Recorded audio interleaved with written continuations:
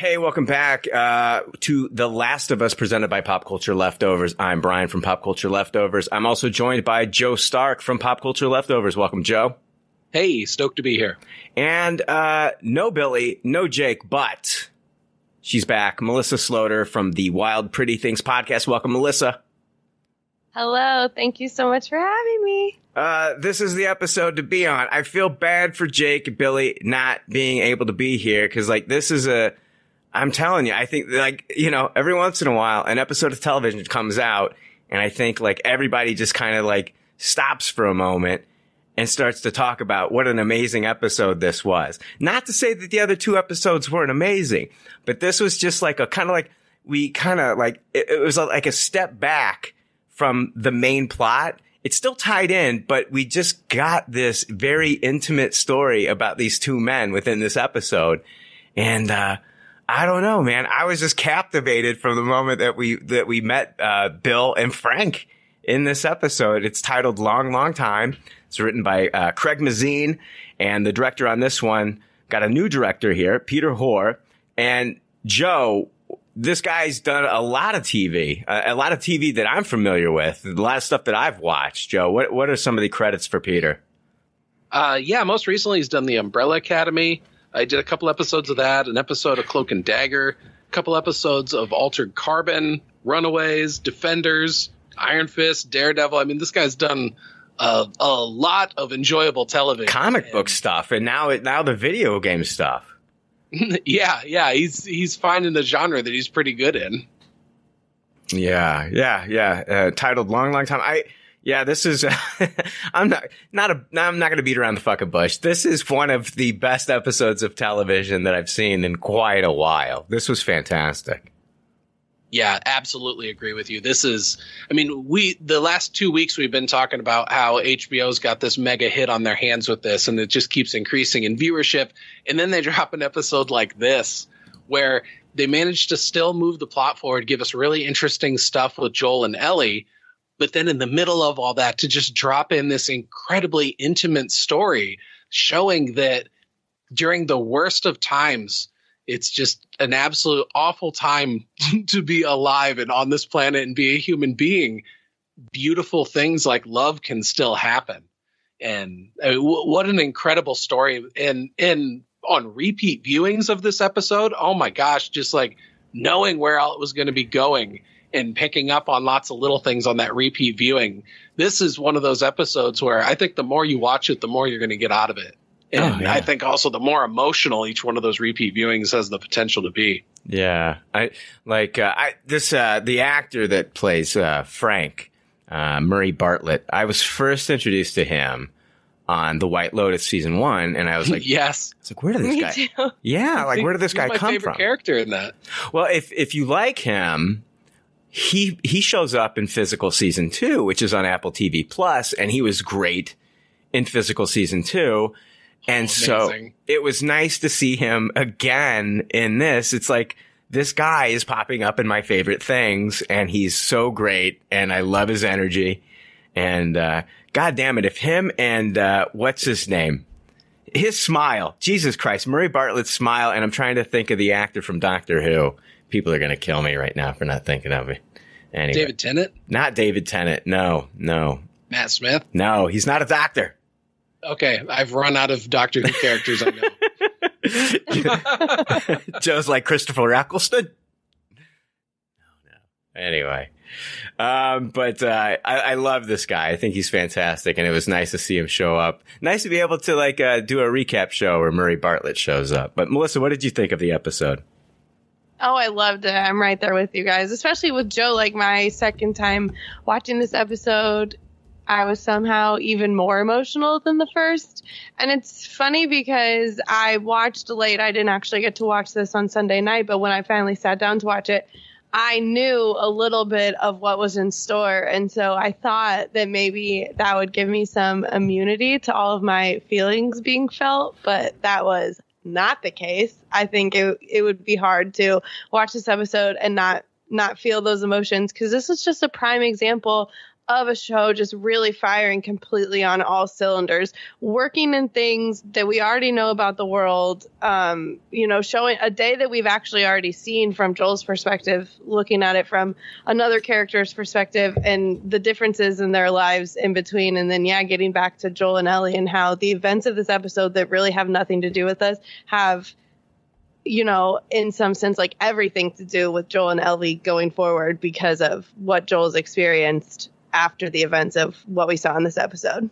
Yeah. The actor I was talking about from Doctor Who was John Barrowman. Spin-off of Doctor Who with Torchwood. He played Dr. Jack Harkness. Oh, yeah. He was in the first season of Arrow also. I loved him in that. Yeah, he's great. Great. But, yeah, man. He's just got that. He's got that John Barrowman charm. Murray Bartlett does, which I. Yes, absolutely. I totally see where you're coming from with that. Yeah. Anyway, let's talk about this one. I like how it kind of bookends with Joel and Ellie. I think we needed that after. I'm glad it just didn't jump into Bill and Frank is what I'm trying to say, because I think with the death of Tess last episode, I think I wanted to start off with our main characters and how they're dealing with it. And it's not like we got a whole lot out of Joel this episode, but there is the moment where he's down at the creek and he's stacking the rocks. And I feel like that is symbolizing some sort of symbolizing Tess in a way, like some kind of memorial. Yeah. For Tess. Hey, Billy Blinks just jumped on the line. Oh shit, Billy. The last of us to join. I'm sorry. That's Billy, you've been holding on to that joke, haven't you? But Anyway. I've been holding on. Oh, nice. You're right. Throw back the last one. No, I thought about it in the panic I had from coming from my leaking basement to realizing what time it was and messaging Joe. So. Okay. Well, no, it's good to have you. What's going on? Leaking basement? Leaky basement, brother. It's all good. We're doing drywall work down there, getting it renovated, and obviously I clipped something, but not the end of the world. It's all good. It's mitigated right now. All right. Well, we are recording right now, Billy. I love it. Hi, people. I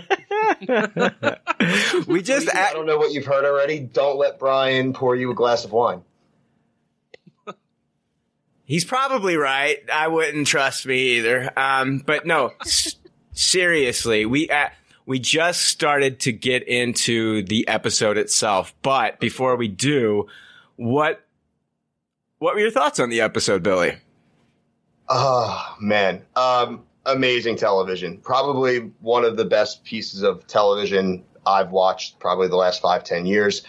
What everyone who's been listening to us knows is obviously I've been playing along with the games, big fans of the storyline. And this part of the game, and we'll go way more into it, but from a moment that's really just a location that you come across and you see a few notes and you meet one of the two gentlemen and you get a quick little idea of like, oh, wow, they really had a whole life here. But nothing compared to the depth and compared to the genuine love and I don't know what else to say other than it was masterful. And I'm really, really looking forward to hearing all of you guys, go into what parts were your favorites. And obviously we all can commiserate with that, but amazing television. Yeah, we're all in agreement. We love the episode. We thought that the director did a fantastic job. I'm blown away by this director and blown away by the episode. But, so yeah, we got the scene down at the creek. I believe, like we were saying, that it was a memorial to Tess. And then the scene with, I really appreciated this scene. I think it was a scene that Ellie and Joel both needed to kind of clear the air on what just happened, because there was this moment where Ellie feels like she's getting some resentment for Joel, and she's like, hey, listen, you guys did this for your own reasons. I didn't make you take up this mission. You wanted the battery. You guys did this on your own accord, so don't blame me for her dying. And he got the simple nod. There is some noise in the background, so if we could mute. But did you guys have any thoughts on that scene with Joel and Ellie? Oh yeah, it was such a mature response on her side. because he cuts her off right away and he's like, I don't want your apology. And she's like, I wasn't going to apologize. You know, you chose to do this. This was, you had your own reason for doing it. Don't put this on me. It was such a mature response for her to say. And she's such an interesting character because in some ways she is, you know, so childish and innocent, the way that she'll be amused by certain things, like that scene in the hotel lobby where she goes over and rings the bell and stuff. But then in other ways, like right here, where she's just absolutely like telling the truth about the situation and the way it is. And she's such a fascinating character. I love this line reading too. I think Bella Ramsey is doing such a good job with this role. Yeah. I'm sure that there's some fans that are just like used to the video game and the way it's portrayed, but I'm not. And I think she's doing a really good job in this show. I'll speak for gaming fans. I don't think, listen, you're never going to, unless you really get the exact same actor. And the actor only provided her voice for Ellie's role anyway. If you're going to sit, and I'm telling you, just played this game, if any of these fans, anyone listening right now, if you're really going to try to gatekeep based off of mannerisms or maybe just a little bit of a physical different look, these mannerisms, the lines are word for word, and she's capturing that spirit perfectly. So I think, you know, unfortunately, when you're going to find people are just going to find something to be mad at no matter what. And even the things that they're throwing out there, I've been watching Twitter, they're not even legitimate complaints. I feel like half these people complaining about the game have not played the game in a very long time. Yeah, I'm enjoying the performance. I think she's doing a fantastic job. I think casting did a great job in bringing her in. She's very good. I can't see anybody else in the role, to be quite honest with you. So they stop at what is it? What would they call it? Cucumber Farms. It was, I guess, like this building where Joel has kind of stashed. Yeah, it's like a wrecked convenience store or something like that. And so he's going around looking for some of the things that he stashed there. It's been a couple years since he's been there. And Ellie goes searching off on her own, and he's just like, whatever, you know, you're not going to find anything else. It's been picked through. She finds a secret room, basically going into like a kind of like a basement of the business. And I think this is a really important scene where she comes across this infected zombie that's been kind of like has a bunch of like cement and all this stuff kind of like weighing him down. It's like a wall collapsed on. Yeah. Mm-hmm.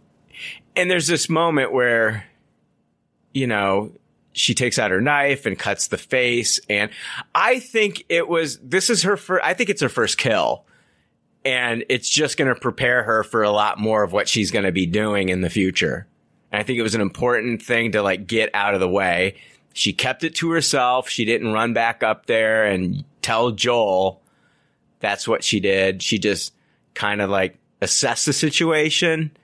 I do think it was creepy as fuck though, with her cut in the face. Like that was a little scary. I think that she's a little scary. I think that this is like a merciful killing. I don't think it's something she shouldn't have done, but I have concern about the curiosity, underlying emotions behind these actions. Well, the curiosity in cutting the face, it wasn't just like I'm going to sit here and ponder and then just kill the thing. She cuts its face to see if it can, like, she's watching it react. She sees that the eyes are moving, and then she cuts the face. It reminded me a little bit of like serial killer behavior. Right? It's not, I think it would be hard to say like what's normal behavior in the post-apocalypse, but this does not feel like normal behavior. But she acts like a normal kid every once in a while, you know what I mean? Yeah. Yeah. What I think is interesting about this series, and we'll see this develop throughout, you know, probably more than just this season, is we're obviously in a position where the world is gone, humanity is gone. And how do different people react to that, right? I mean, violence is part of this world. The stealing, not being a human, is part of this world and what you're going to see. And I love hearing you guys talk about this because you're seeing that little bit of an inkling to start with Ellie. Will Ellie hate this type of world, or will she embrace the dark side of this world? And how will that like affect how Joel looks at her and how Joel compares her to his daughter, right? And maybe like, what would my daughter have done in this world? So for you guys to start picking up on that, I think it's a really key point, and it's really great that the directors are able to get you guys to pick up on that. They're definitely doing it. You're talking about the balance of like, will she like be drawn to the dark side of the world, or yes, or like I guess what the world was before, the hope that they could get back there eventually. Because there is a scene in this episode, like towards the end, it's when Joel and Ellie first walk into Bill and Frank's house, and she looks around and says, what the fuck? Because she's never been in a house that's ever been maintained. Exactly. Every house she's been in has just been dilapidated. It's not been taken care of. And that was one of the things from the outside of the house that Joel kind of picked up on, like the plants were dying and stuff like that. It's very unlike Bill and Frank. And we got to see a lot of that from Frank, in this episode. He liked to hold on to those things. He liked to put care into the things that they love. And so when Joel saw Joel kind of knew something was wrong when they first walked in the house. But back to Ellie, it's like, yeah, she's never seen anything like this before. So I think we're going to have moments like that with Ellie, where we see how the old world was and how she's fascinated by it. We saw that with the plane. We saw that with the truck. But we're also going to see like, she's growing up. These kids are growing up post-apocalypse now, right? Yeah. The world as the fucked up world is their normal. Yeah. Yeah. I mean, that's a really strange thing to contemplate. And just with humans as adaptable as we are, it's, that scene where she's down in that basement under that store and she cuts that thing's head, to me, it was reading like she's doing it as like an experiment of, is this thing going to react in a human way? I mean, the thing doesn't like recoil in pain or anything. It's almost like it doesn't even acknowledge that it happened. Yeah, but Joe, like there's a little bit of your humanity that's gone when you treat something like that, right? Oh, no, without a doubt. Yeah. And it's because this is the world that she's living in. This thing looks like a person. This thing used to be a person, but it is absolutely not a person anymore. And by her cutting its head, it's like she's confirming, yeah, this is not a person anymore. Yeah. I read it as, she's finding someone fully infected that she's able to get up close and personal to. But I think part of it really is, guys, like, she's infected. So it's like she's looking at another infected person and she's like, am I human? Right? Like, am I the same as this thing? Because I still like silly, but I do think it's a part in a weird way. She's like looking in the mirror, right? And like feels comfortable to like rip the skin and all, because she's like, I'm one of you in a way. That's how I read it. I also took it as like it's training for like what she's going to have to do. And this was like the T-ball version of killing one of these things, right? Yeah, for sure. So, yeah, that was wild. On their way, Ellie and Joel are walking on their way to Bill and Frank's, and Ellie is talking to Joel she's questioning him about the pandemic, and she's like, heard rumors that it started from monkeys. And he says, didn't you learn this stuff in school? She's like, listen, it's like, it's a government school. They're not going to tell us the truth about what really happened. And it's such a good line. Yeah. Our school's not teaching us how a shitty government failed to prevent a pandemic. Right. And so we kind of get Joel's understanding of the cordyceps mutation and how it started, and how the fungus contaminated, grocery foods like flour. So people going around eating flour and grains and things like that, which is another reason why in the first episode they made it a point to reiterate over and over and over again that Joel was on the Atkins diet, and so he was not infected by this. But what blew me away is like the time frame. It's like they noticed this stuff was happening on Thursdays, and by Monday the world was gone. It's just like over the course of 4 days this happened. Terrifying. Yes. How quickly it spread. That's a shitty long weekend. That is a really good way to look at it. And when you consider how long it would take to build a society up to that point with electrical grids and internet and running water and all this shit, rule of law, people getting along for the most part. And then over the course of 4 days, it's all gone. It's like to be one of the survivors, like I mean, the entire world must have just been in this state of shock. Well, I love the part I know you guys talked about the opening scene, but with Bill when he's going around and then the lights turn off and that was faster than I thought, right? Like, still completely unbothered, but like you saw how quickly we lost power, and I'm sure it would happen just as quickly in real life. They're walking on the path to Bill and Frank's house, and then Joel remembers what's coming up on the path, and he says, let's go around it, and I don't want you to see what's up there. So she, of course, Ellie being Ellie, has to see what's up there. Curiosity. And they go up there, and we see basically a bunch of skeletons of humans, and find out that basically these people were not infected. So they would take people to the quarantine zone, as many as they could hold, and the people that they couldn't hold, they viewed them as possible targets for the pandemic, for this infection. So in order to reduce the amount of people that couldn't go into the quarantine zone and wouldn't be safe from the infection, they slaughtered them. That's horrifying. Brutal. It's absolutely brutal, and that's how they're treating life at the beginning. Now, fast forward 5 years, 10 years, now where we're at, you go 20 years even, right? Like, just the value of a human life. And there are so many scenes, and I'm not going to try to get any specifics because I'm sure they're going to pull some from the games, but there is a lot of humans not treating humans as humans.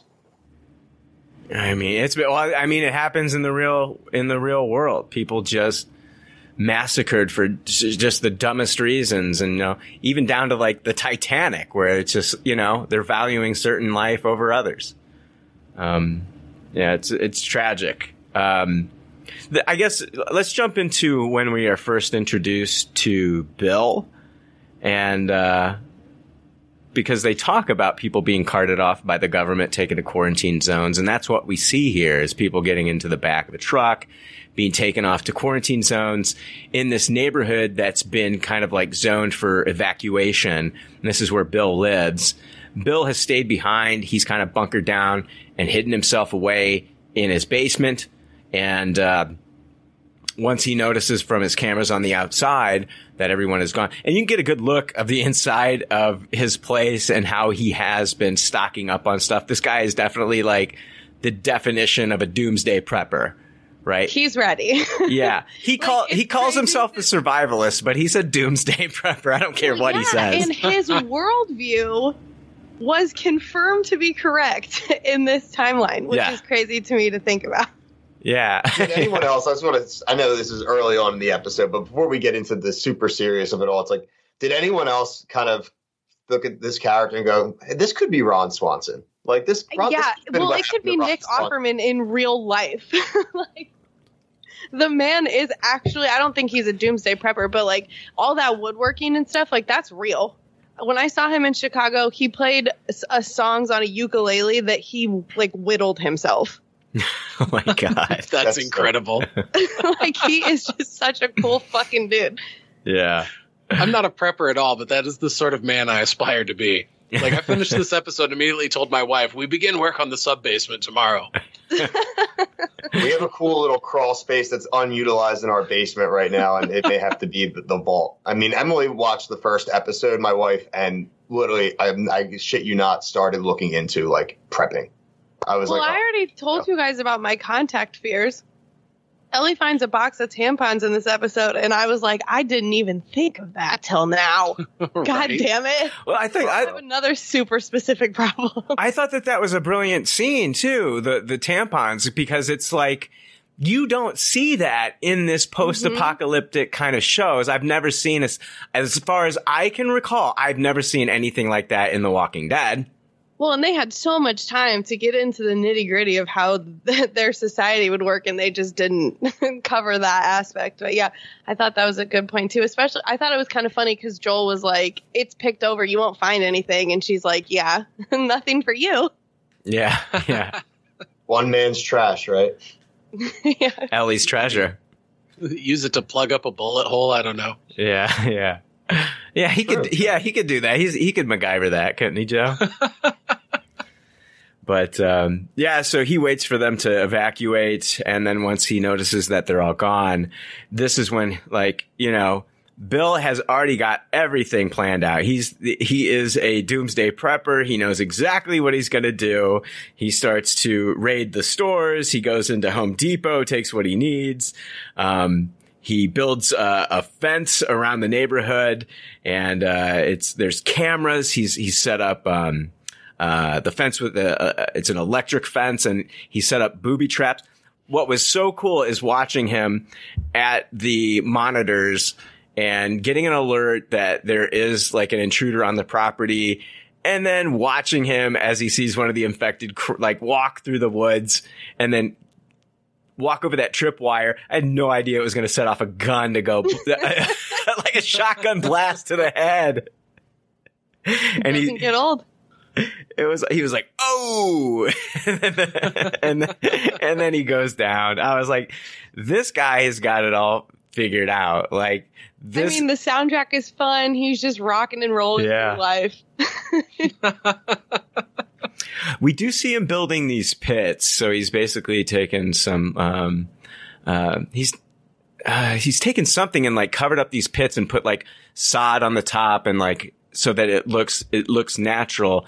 And this is eventually what Frank is going to fall into. He falls into that pit, and he finds Frank in the pit. Frank yells out from the pit that he's not infected, and they agree. He basically agrees to get him out of the pit and let him come back to the house and shower. And I don't know about you guys, but back at the house when they're when they're sitting at the table and they're talking, I had no idea about these characters. I had just heard Bill and Frank. I didn't know if Bill and Frank were brothers. I didn't know if Bill and Frank were friends from growing up. And I also didn't know if Bill and Frank were in a romantic relationship. But as soon as I saw how this was all playing out, and as soon as I saw these two at the table, I didn't know anything, but I was shipping them in the moment, like very early on. Mm-hmm. Oh, absolutely. From that first exchange they had once Frank's out of the pit, and Bill's explaining to him why he can't come in. He's like, "This isn't an Arby's." Yeah. He's like, well, they didn't give away food for free at Arby's before all this happened. It was a restaurant. Yeah, that little exchange right there was so perfect. And it was very disarming, right? The way that Frank smiles at him, like in a rewatch, he knows. Yeah, during the rewatch, you can really see it in that scene, and it builds perfectly during the dinner. All the joy that's on Frank's face during every part of it, from when the food gets sat down to when he's pouring the wine, every bit he's just absolutely loving. Oh, the shower too. It was just the shower was so great. It's a crazy 180, Joe, from falling in a ditch in 10 minutes earlier to be fed a fillet and shower and then get some afternoon sex. A pretty flipped 180 day for our boy. Yeah, there's a good chance that it's been 4 years since Frank's had a hot shower. Think about it. Hot water's got to be hard to come by in a post-apocalyptic world. Yeah. Yeah. And he hadn't eaten in 2 days. He started off leaving the Baltimore quarantine zone, which was just destroyed. And he had 10 in his group, he said, and he's the last one. God. Yeah. In that trek from Baltimore to Boston, and for him to be the last survivor, and then to see something like, oh, this is a fence, I'm going to go towards it, and then fall into a deadfall. He was on his way to Boston. So he's in Massachusetts right now. So it's he wouldn't have made it. He would not have lived had Bill not let him stay there. Yeah, I agree. Because he was still 10 miles. Well, he was 10 miles west of Boston still at that point. Maybe further. Yeah. It's a long walk. It's 433 miles. They said if you walked it straight, it would take 145 hours. Wow. Holy shit. You're not going to make it. Not in this world, right? Yeah. 9 out of 10 of them definitely didn't. Exactly. Not when little girls and were they're wearing sweaters, so it probably gets really cold at night. Yeah. Oh, for sure. He sees the piano and he's like, oh my gosh. He's like, that's an antique. He's like, yeah, it's 1940. He's like, do you know how much this is worth? And he's like, currently nothing. I just love how Frank is such a whirlwind in this house. You can tell that Bill is like intrigued but overwhelmed by this man who is so into everything. And they have this really good interaction right before this piano bit where Frank thanks Bill for the meal. And Bill just says, "You're welcome," which is the normal response, but it felt so powerful because this actually did cost him something to have this other person in his space. And he doesn't say like, "Oh, it's fine," or "Oh, you're welcome," or, you know, don't worry about it, no problem. He like legitimately is like acknowledging the thank you. And I thought that was a really nice moment. Mm-hmm. Yeah. Yeah. The piano scene was interesting. It was because the reason I liked that one so much is the fact that Bill was not having it the way he was singing Linda Ronstadt's Long Long Time. Yeah, he did not like it. And he's like bastardizing this. I think in that moment he was kind of like, don't ruin this song for me.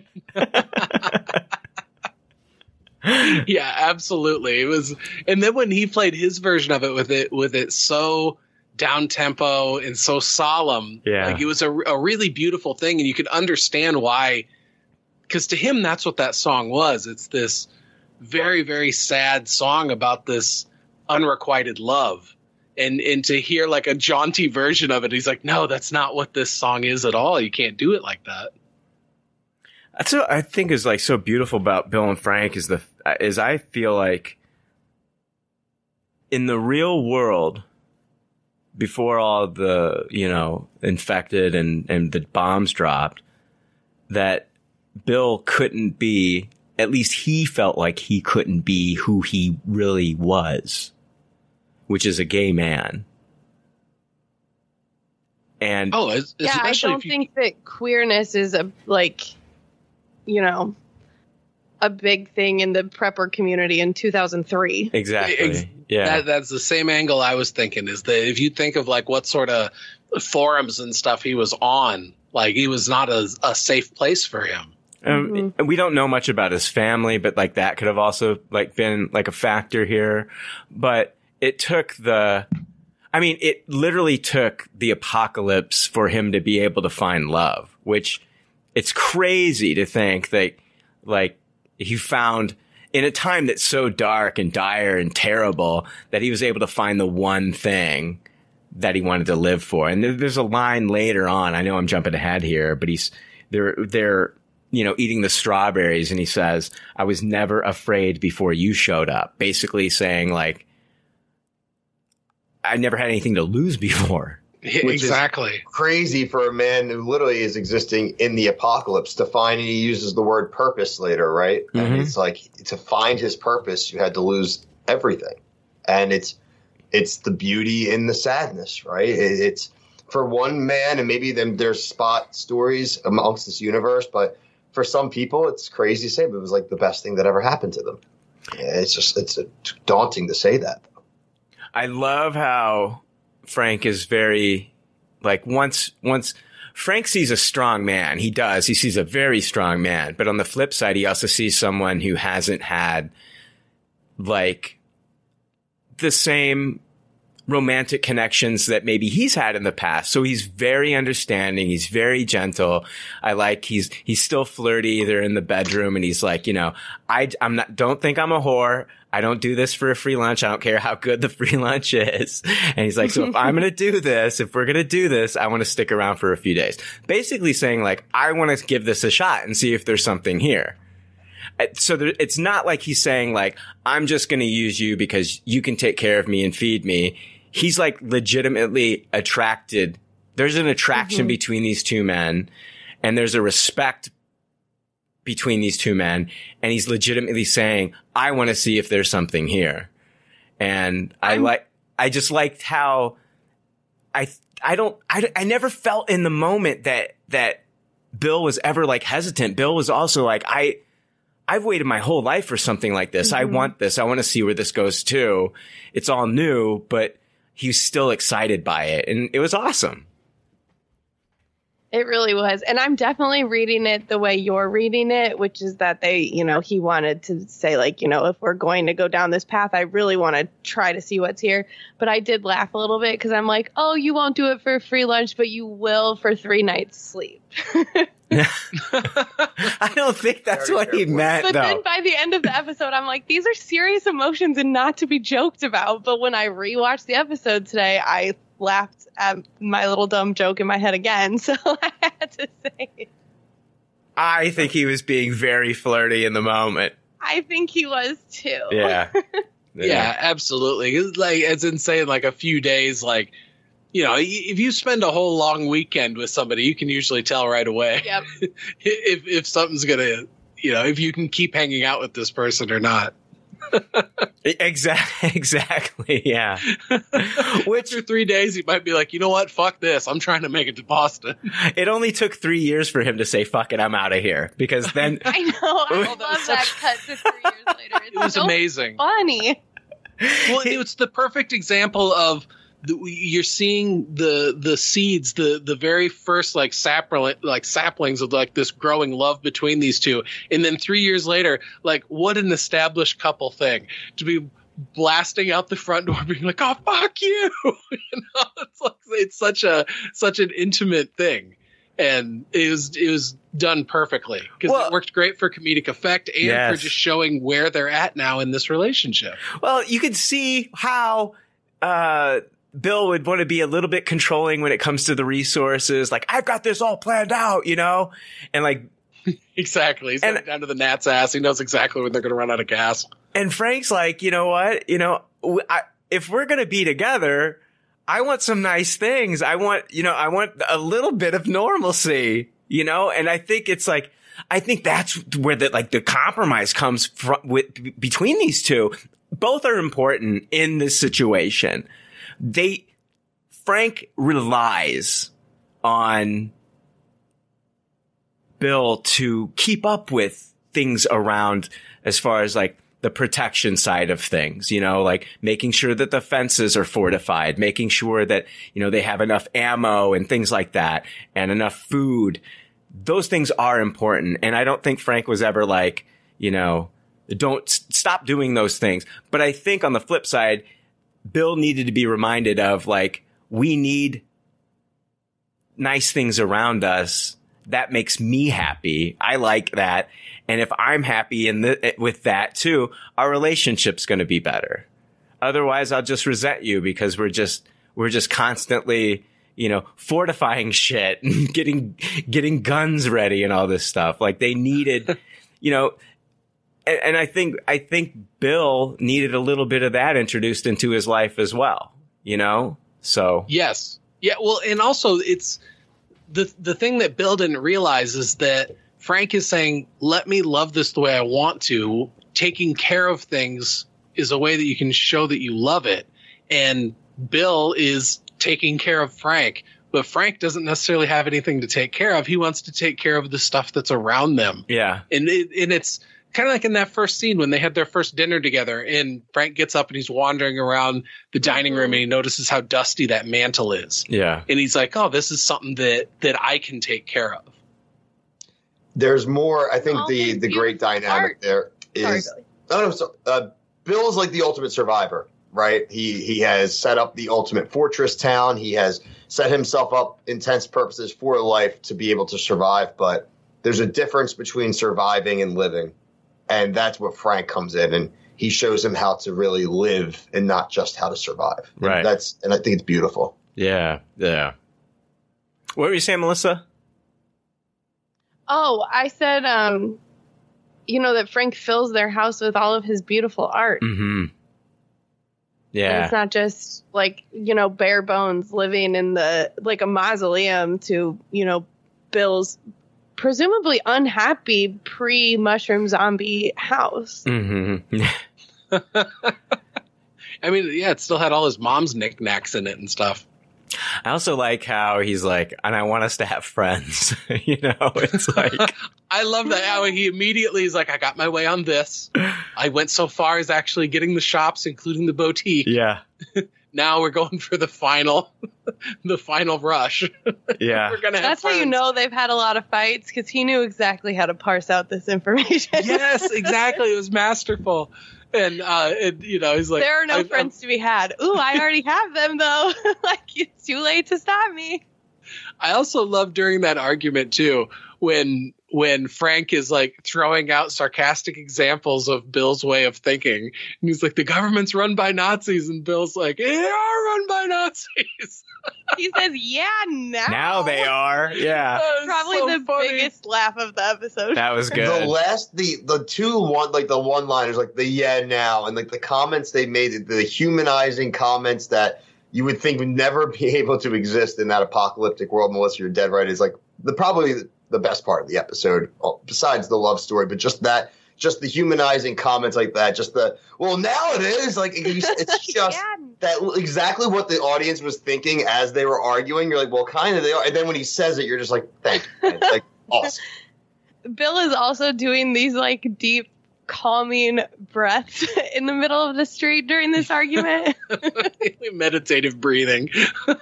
Like your couples therapy like counselor taught you that. Frank probably taught him it, which is really, really cute. We jump ahead to the first meeting of Tess and Joel and Bill and Frank. And oh my gosh, Tess and Frank are just hitting it off. It's just like they're so conspiratorial. Oh, yes. And then you've got the two guys who don't trust anybody. They're very gruff.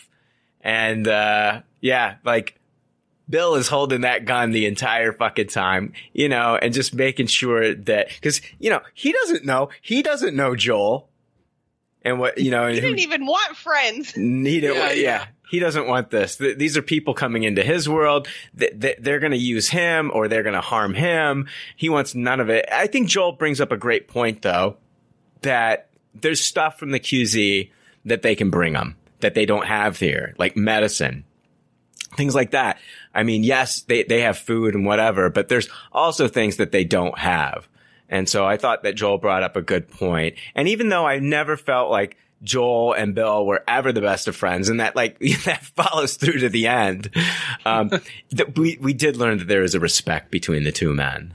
But I really appreciated this scene. Did it look like I'm curious, did it look like they did some de-aging with Tess here, the actor that plays her? Or was it just the fact that this is the first time I've ever seen her, with makeup on or something? I don't know. She just looked... She had like a way better... I don't know if she's wearing a wig. Her hair looked much better. Yeah. Yeah, her hair was done. And also when we were first introduced to Tess, she had just taken a beating. That's true. And so for the rest of the time that we're with her, her face is in varying states of like a healing bruise. And they certainly did a lot more makeup on her for this scene too, to put her in this more civilized environment. But I noticed that as well. And, even when they had Anna Torv dirtied up, she's still beautiful. Now, go ahead. Go ahead. No, I read this thing the same way. I think it's just trying to demonstrate that they were in a much better place, even though it was apocalyptic. They were in a much better place at that time than where we find them, like Joe said, to start this series. So I read it like that. It would be interesting if they had, but I don't know if they would have wanted to put the money into de-aging Tess just for the one scene, right? I mean, I'm saying she's not an important character, but it seems like a pretty big investment for that. There's it was 10 years before the present day storyline, if I'm remembering the timestamps right. Yeah. Joel also says during this that like they're decent people, which is something that they're not saying by the time that we meet them in the first episode. That's true. I was wondering in that moment, is he lying here, or within that 10 years, it's just gotten worse? It's just gotten that much worse with raiders and whatever the fuck is out there. Mm-hmm. I think you could say that, and that's an interesting. I was talking to a friend of mine on a different topic about like The Last of Us in general, and I think the thing you just said, Brian, is something we have to consider throughout this whole series. are any of these people like really that good of people, right? I mean, Joel's talked about his history. He's talked about having to do what he's had to do to survive. And we'll see as the series goes on, Joel's a badass. So like at the end of the day, it's like you're watching the series and it's like you're rooting for them, but is he really a great guy at the same time? Or are any of these people maybe outside of Ellie good people? Like, should we be rooting for them in a sense? Because we may see the Raiders as evil people, but guess what? Joel's been that Raider as well before, right? So it's a very interesting dynamic. I'm looking forward to seeing how the showrunners are going to kind of bring that question to light. It's hard to say when the entire world has become a war zone. Exactly. Because you're going to be a product of the environment you're in and your reactions to that environment to try and survive. And I mean, because we've seen Joel make hard decisions where he's like, oh, there's people in need, but I have people that I care about that I have to take care of. So fuck the fact that they have needs. But it also isn't like he's going out of his way to like throw napalm on them or something like that. Yeah. Or enslave them or some shit. Well, you think, going to The Walking Dead, it's like, who's the good guy? Is it Rick? Is it Negan? Is Negan not doing the same thing that Rick is doing? Yeah, he's protecting his people. Right. I mean, he's putting the fear. Taking retribution. Right. All we know is it wasn't Shane. Shane definitely wasn't the good guy. Fuck Shane. Yeah, absolutely. Fuck Shane. I'm glad Rick got to kill him twice. Joel notices that. He did. Joel notices that. Wasn't it Carl that killed him the second time? I'm thinking. I've never watched the show, so I'm only. When he was a zombie, I thought that was Carl. Yeah. Yeah, that was Carl. In the comic book, Rick kills him, and then when he finds out the dead reanimates, spoiler. Yeah. He fucking goes back to that original site, digs him up. And the whole time he's digging, he's like, as soon as I found out you were still here, I just couldn't sleep. Couldn't stop thinking about it, and digs him up and kills him again. That's right. Yeah. Yeah. It's fucking excellent. That was back when I was still infatuated with The Walking Dead before it tore my fucking heart out and stomped on it and then laughed about it. Episode 100, issue 100 did that for a lot of people, Joe. Fuck yeah, it did. That was my final issue. Same. That's when I was like, I'm Robert Kirkman. I love you. I love your fucking mind, your storytelling ability, but I'm done letting you hurt me. Yeah, it's so true. I'm done letting you hurt me. And then I read all of Invincible, and I was like, this is amazing. So Joel tells Bill that the fence that he has, it's corroding. I can bring you a better material for the fence as well. So there's definitely a relationship that's formed. They definitely need each other, but I never felt like Bill and Joel were like the best of friends, but that was it. Like, I think even though they weren't the best of friends, I think there's a moment in this episode where Bill gives Joel the best gift he could ever give him, and it's just his departing, like his like knowledge of like find that one person that you can take care of, and protect. We'll talk about that more later, but there's a moment in this where we do get to see, because Joel said something about you got to worry about raiders. They're going to come. They're going to see this place and they're going to want it. And you got to imagine how attractive this place is. It's fortified. It's got the fence. It's got supplies. Everything looks like the old world the way it was. People are going to want to take over what you have. You have nice things. People are going to want it in the post-apocalypse, and they're going to fight and kill for it. That's what happens. Frank wakes up to hear all this commotion going on outside. There's fires outside. The booby traps are going off. People with shotguns. Bill is firing back. This is the first time we see the gun that Frank pulls out of that drawer, which is the same gun that we'll see Ellie come across later in the episode. Yeah, that little 9mm or 380 auto. Yeah. Yep. How bad is... For Frank being a survivalist, it's like, dude, take some cover. Bill. Why would you even go out there? Like, why are you standing in the middle of the street shooting at these people? Like, I honestly think it's just because his plan was always to go out there and shoot them when they came that he did this. But, like, if you're so confident in your fence, I just don't understand why you ever went out there in the first place. Yeah, why doesn't he have, them something to shoot at?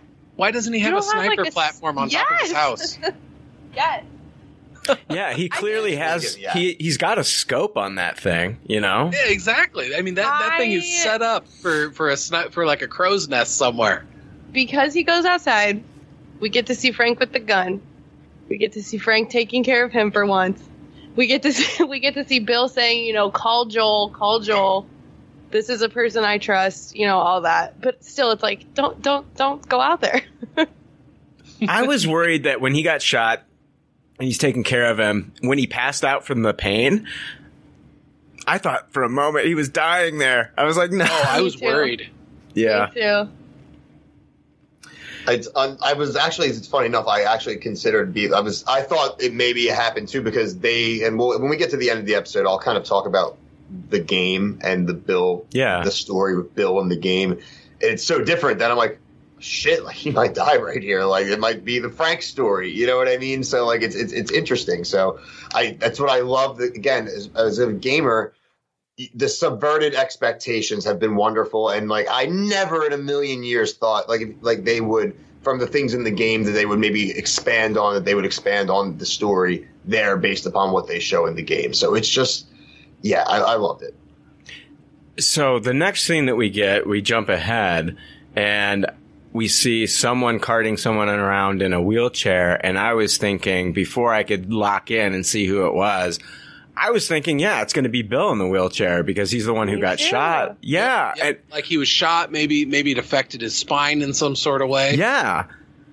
And no, it's been flipped here. We've done a time jump and Frank is like dying due to some illness. They don't know what he's even dying of. So when they're talking about him taking these pills, I'm like, what pills are what, all these pills? Like, what are these even for? Do you even know what he's been diagnosed with? Because they even make a joke about like the door-to-door MRI salesman or something. And it's like, they don't know. And he said there was no cure for this before the world went to shit. So, you know, something, fill in the blank, whether it's, you know, cancer or some other degenerative disease that it's just once you have this, there's no coming back from it, unfortunately. Yeah. Now, and it really stacks up against earlier. We had that scene where they were younger and they were jogging, and it was before they went and looked at the strawberries, and then Bill had made the admission. Talk about the strawberry. Okay, well let's. I'm sorry, Melissa. Let's talk about the strawberries. So you can see that Frank is keeping Bill active, and then Bill apologized and said, "I'm sorry, I got old faster than you." And then Frank says a really touching line, and he says, "No, I like you old. It means we're still here." Yeah. And then the scene with the strawberries was just incredible. I like how they ate them both at the same time too. Yes. It made me realize too that it's like I have a huge strawberry patch in my backyard, so I'm set. Yeah. Strawberries are my absolute favorite fruit, like one of my top tier favorite foods. They always have been. And I flip my shit whenever it's a strawberry that they bring back in Matrix Resurrections. And so when it was the strawberry that he had as a surprise for him, I was like thrilled. And then the second time I watched this, when I had all my feelings, when they get to the strawberries, I started weeping. Yeah, I cried through that scene on my rewatch. It was basically everything from him playing the piano on, like I was a mess on the rewatch of this. The first time they kissed, I had this feeling of like, could you fucking imagine what that would feel like after being alone for 4 years and like humanity is gone? You know, as far as Bill knows, there's no one. There will never be anyone. And then to like meet a person and like them and kiss them and then get to eat a strawberry. Like I can't imagine. It was good enough, but it wasn't overwhelm. It was good enough, but it wasn't that good that Frank couldn't tell Bill to go take a fucking shower.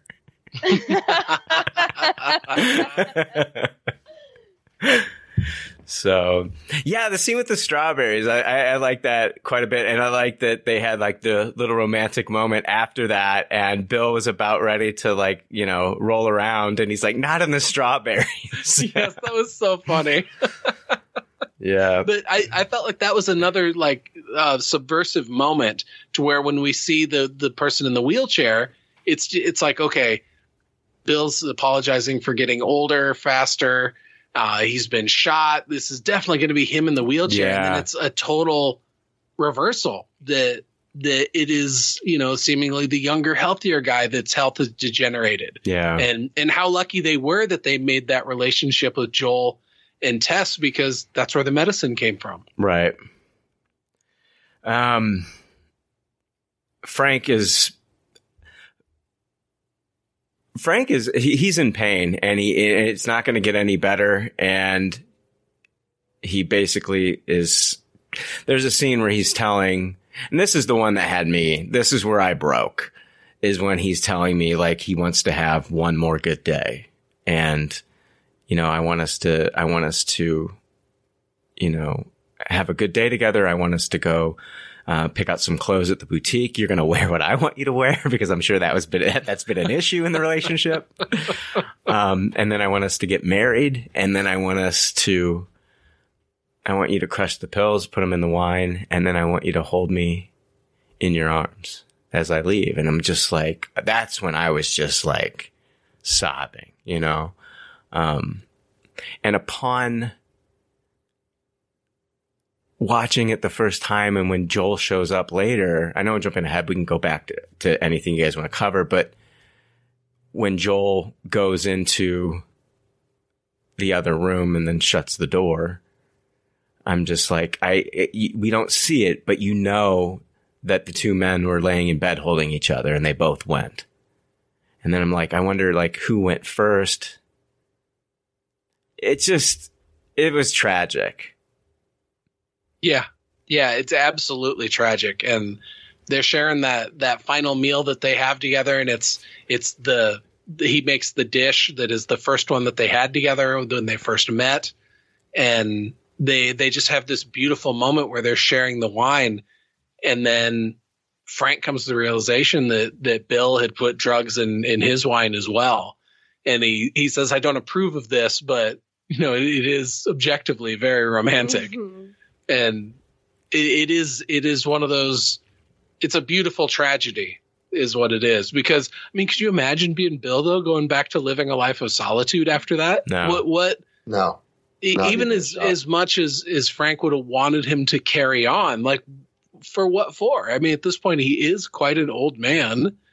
And his whole reason for being that turned him around and showed him that life could be beautiful is now gone. His purpose. And yeah, his purpose is gone. And so I absolutely understand why he did what he did and the decision that he made. And also I applaud the fact that they live in a world where they could have the agency to do that as an old person, to go out with a sense of dignity. Mm-hmm. And man, just what an incredible cap to that story. The way that they met, the love that they built, the life that they built together in this post-apocalyptic awful world, they still managed to create this beautiful, wonderful thing. And I mean, this is an amazing love story told in a single episode of television. Right? I mean, it is amazing. It's what you want your love story to be, right?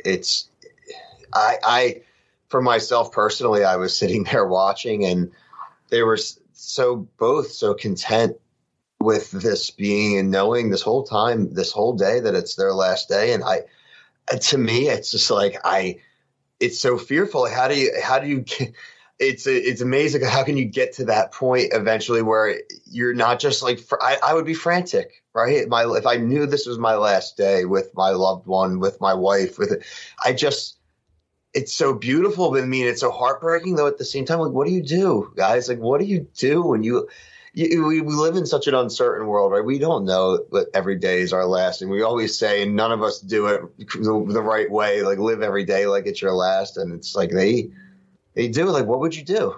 Like, even Bill, like, I don't know how he even did it. Like, I don't know, like, how he went through and did that day, like, being told from the beginning, this is it. Like, there's so much to say, right? There's still so much to do. He decided that he was going to do the same thing. Yeah. Because there's that initial. It is tragic. It makes me profoundly sad, but at the same time, I'm like, they found their happiness after a mushroom zombie outbreak, which is incredible. And they got to live into old age, which is incredible. I mean, they had more happiness and like more dignity in their death than like almost any of us can hope for at this, moment in time. Ain't that the truth? I look at the world that we live in now, and it's like people are getting divorced all the time. People are, you know what I mean? Like, and these guys stuck it out. They stuck together. They found true love, and they married each other at a time when it was illegal to do so. They did on their last day. Mm-hmm. Well, is it illegal if there's no government? I mean, at the time that they still had a functional government in 2003, yeah, it wasn't legal for them to be married. With and the government actually ever tell anybody who can love each other? I mean, I'll say no, but yeah. With him being a doomsday prepper, I just felt like Bill had started his own country here, so it's his rules, He did. This is the country of Bill. Wall. Yeah. So, it was that was a tough watch. That was a tough watch, and it wasn't any easier on me the second one either. But just a beautiful love story, and they had one more good day together, and so this is when Joel and Ellie make their way there. Is this when they get in the Chevy S10 in the? Yeah. Yeah. Well, so they show up at the town, and Joel's looking very apprehensive as he approaches the fence. He punches in the code. They let him in. Very hesitantly walks into Bill's house. I mean, that would be the most terrifying door in the world to open. Be like, what sort of fucking trap does this psycho have on this thing? But they go in and he looks through the house, and that's when Ellie finds the letter. Yeah. And they read and find out what happened. And then there's the mention of Tess, and there's the great line in the letter too, that he's like, men like us are meant to find somebody to protect. Yeah. And God help the motherfucker that comes between us. And like, that's such a great line. That was a badass line. Yeah. And it further solidifies, Joel's mission, that he was taking Ellie here thinking he's going to be able to drop her off with Bill and Frank, and now no, he can't. And instead he's getting this letter from somebody that, while wasn't a friend, it was somebody he immensely respected and connected with. Mm-hmm. And this person telling him that the whole purpose of this life is to find a single person and connect to. And he even goes on to mention, so you use all this stuff that I'm giving you, these weapons and all my supplies here, you use them to protect Tess. Not knowing that Tess is gone now, but Tess's final words were protect Ellie, save who you can. Very Qui-Gon Jinn to Obi-Wan Kenobi in The Phantom Menace. No, it absolutely is. Yeah. It just further solidifies that need that he has to, okay, I need to keep this going and keep protecting her. Mm-hmm. Yeah. And then we find out that Joel his plan at this point is to make his way to Wyoming to find his brother Tommy, who is a Firefly and might know more information about like where he can get Ellie to where they can do what they need to do to maybe find a cure. Yes. Yeah. Since Tommy's in with the Fireflies, maybe he'll know where to get her there. And I love that scene they had down in the bunker also, when she asks what's up with the radio playing, and Joel tells her that if Bill didn't reset the counter every couple of weeks, it would just automatically play 80s music. And it was playing Chains of Love, dude. And when that comes on the radio, dude, I'm just like, don't give up. Don't give up. the chains of love. That's my fucking jam. Like, I'll roll up the window so nobody can hear it, but that's my fucking jam, man. Well, I feel like that really puts a timeline on when Bill and Frank's last day was. Yeah. Because we know that 80s music started playing right after Joel and Tess and Ellie escaped the quarantine zone at the end of the first episode.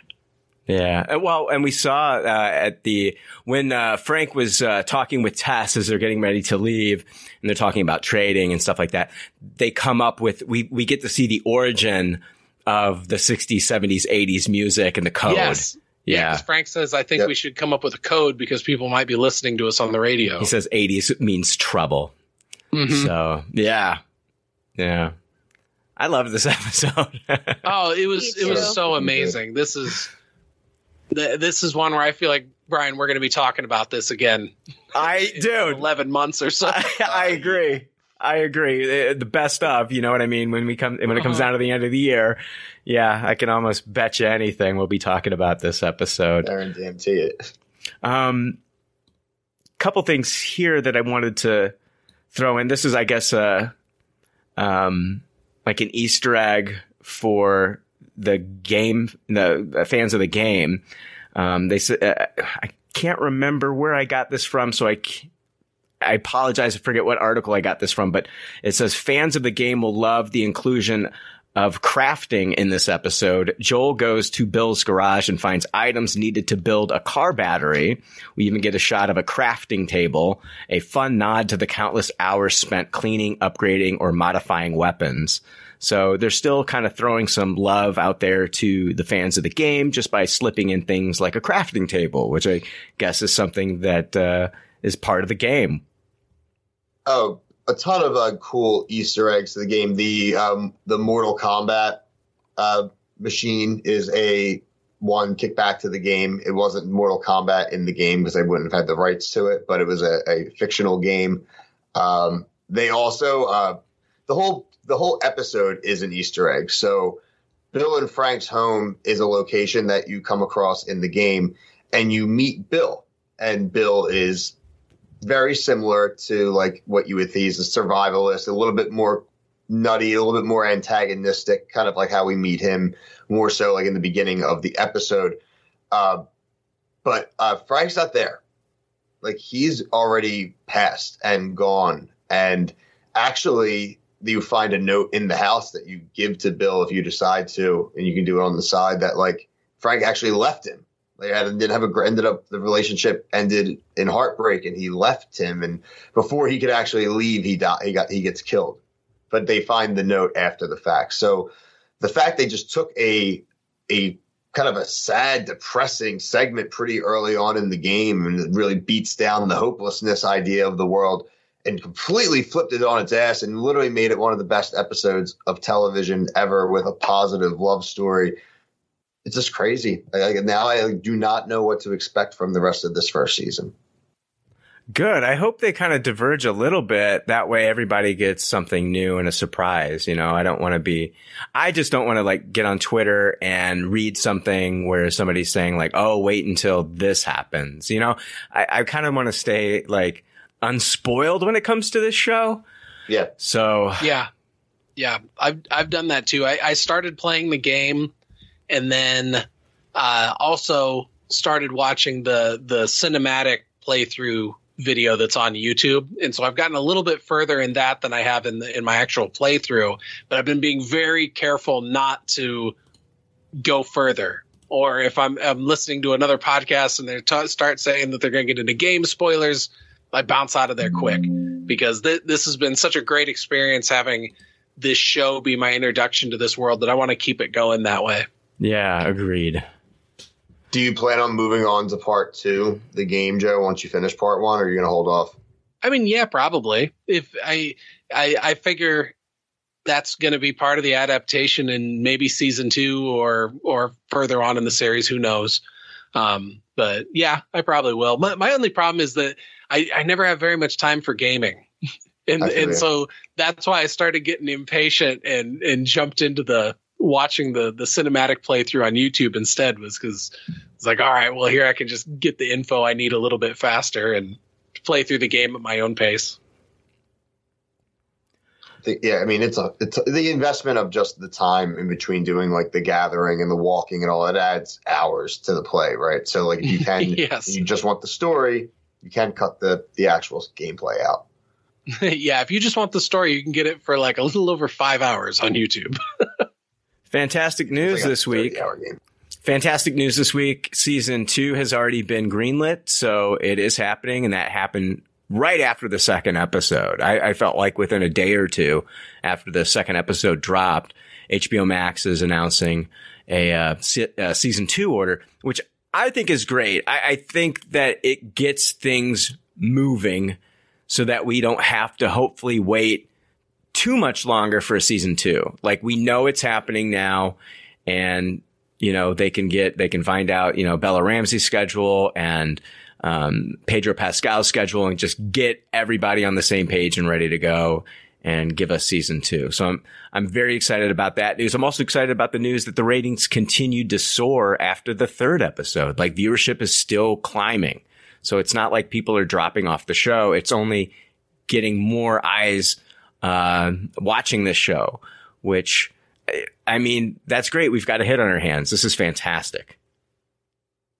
Oh, absolutely. I'm glad to see that viewership just keeps climbing, and it just makes sense that HBO would have renewed this thing right away. I mean, they knew when the first episode dropped that they had a hit on their hands, and then each successive episode has just confirmed that. And so it's like, start getting your ducks in a row and get us that second season sooner rather than later, because we want to strike while the iron's hot. Well, and the thing is, with people that are watching the show, and we've seen it with so many other programs that are out there, where it's like you watch the first full season, you're waiting around for that announcement, and then you get a cancellation announcement. And so, you know what I mean? Or you're worried about it getting a second season to begin with. Like, why should I start this show when things are getting canceled left and right? You know, I was watching Minx, and then I find out Minx gets canceled. I'm glad somebody else picked it up, which is great. But on the flip side, this basically is assuring us as viewers, like, hey, don't worry, there's more to come. Keep watching. Keep watching. Yeah, you don't have to worry about it. This is a stress-free zone. You're going to get a second season. So that's awesome. My little 2 cents about the second season, I think if they were smart, I mean, the three of us, at least, when we talk Rings of Power and such, and now we're waiting a while now for season 2, there's 0% chance that they can fit all of the second game into a second season like they did with the first game. So I would hope that maybe they could have said it was renewed for 2 more seasons and no one would have blinked an eye. I really do think it would make more sense for them to try to do some more of a season 3 at the same time of filming season 2. Not like they won't get renewed again, but just for the continuity of the story and not letting too much time pass. And people are going to be aging, you know? I mean, just naturally. Exactly. I mean, look at those Stranger Things kids, you know? So, yeah. Dude, on that same Stranger Things hit there, so Linda Ronstadt's Long Long Time got that same bump that Kate Bush was running up that hill got from the popularity in season 4 of Stranger Things. That's awesome. And from an article written earlier today on what is this? Nerdbot.com. It says Linda Ronstadt's Long Long Time sees a 4,900% streaming bump. Wow. Let's go. Get that money, girl. No shit, right? I mean, this song's been stuck in my head nonstop since I watched this on Monday. And so I can only imagine it's like that for the millions of other viewers that have watched this, and they're jumping on Spotify wanting to listen to it. Yeah. Yeah. Oh, God. That's excellent. It was wild when that Running Up That Hill song, you know, hit popularity with Stranger Things. I'm one of those rare people that still listen to, like, local radio. Albeit I do listen through TuneIn FM, so I can listen to any station that's, you know, right there on my iPhone. But they started that, and they're basically like, you know, 70s, 80s, and 90s. They started playing Running Up That Hill because of the popularity. Oh, of course, right? Yeah, it was wild. It was just crazy. Everybody was listening to that song, and I don't know why it didn't hit before, but I just think with, like, isn't that crazy just how, like, a song when you put it into some form of media, like an excellent show like this, it kind of like, I don't know, you connect with that song because you connect with that show, and then all of a sudden you're a fan of that song. And now, just like with Queen's Bohemian Rhapsody, that song was never a hit until it showed up in Wayne's World. Yeah. But like Journey, like Don't Stop Believin' became big in the last like 10 years. It's an old song. Yeah. It's like a pop hit now.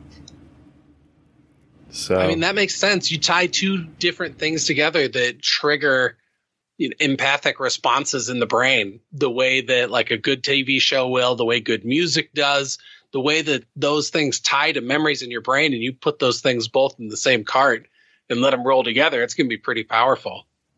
Yeah. Great episode of television, guys. Billy, I'm glad you could make it, man. Yeah, that was exciting. That was a last second make, and I'm really appreciative that the call was still live so I could jump in. Yeah. But we will be back next week with episode 4. I haven't watched any of the trailers for the next episode, so I don't know what's happening. Have you guys watched it? Yeah, I did. Yeah. What played after that episode? It looks like they're going to get into some car trouble right away going through a city.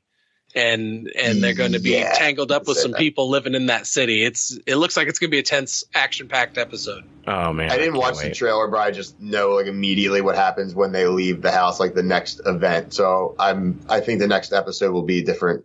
Will be a change of pace for sure.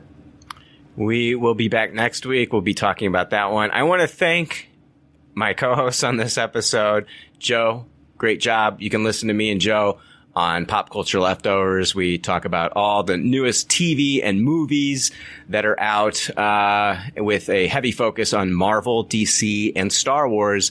And I'm getting the chance to see Ant-Man and the Wasp: Quantumania on February 13th, a full 4 days, I believe it hits theaters. And so I'll be jumping on an episode of Pop Culture Leftovers and giving my reaction, not spoilers, but my reaction to Ant-Man and the Wasp: Quantumania. So if you wanted to check that out, you can look forward to that in the coming weeks. Melissa Sloter, you do a podcast. Tell us about it.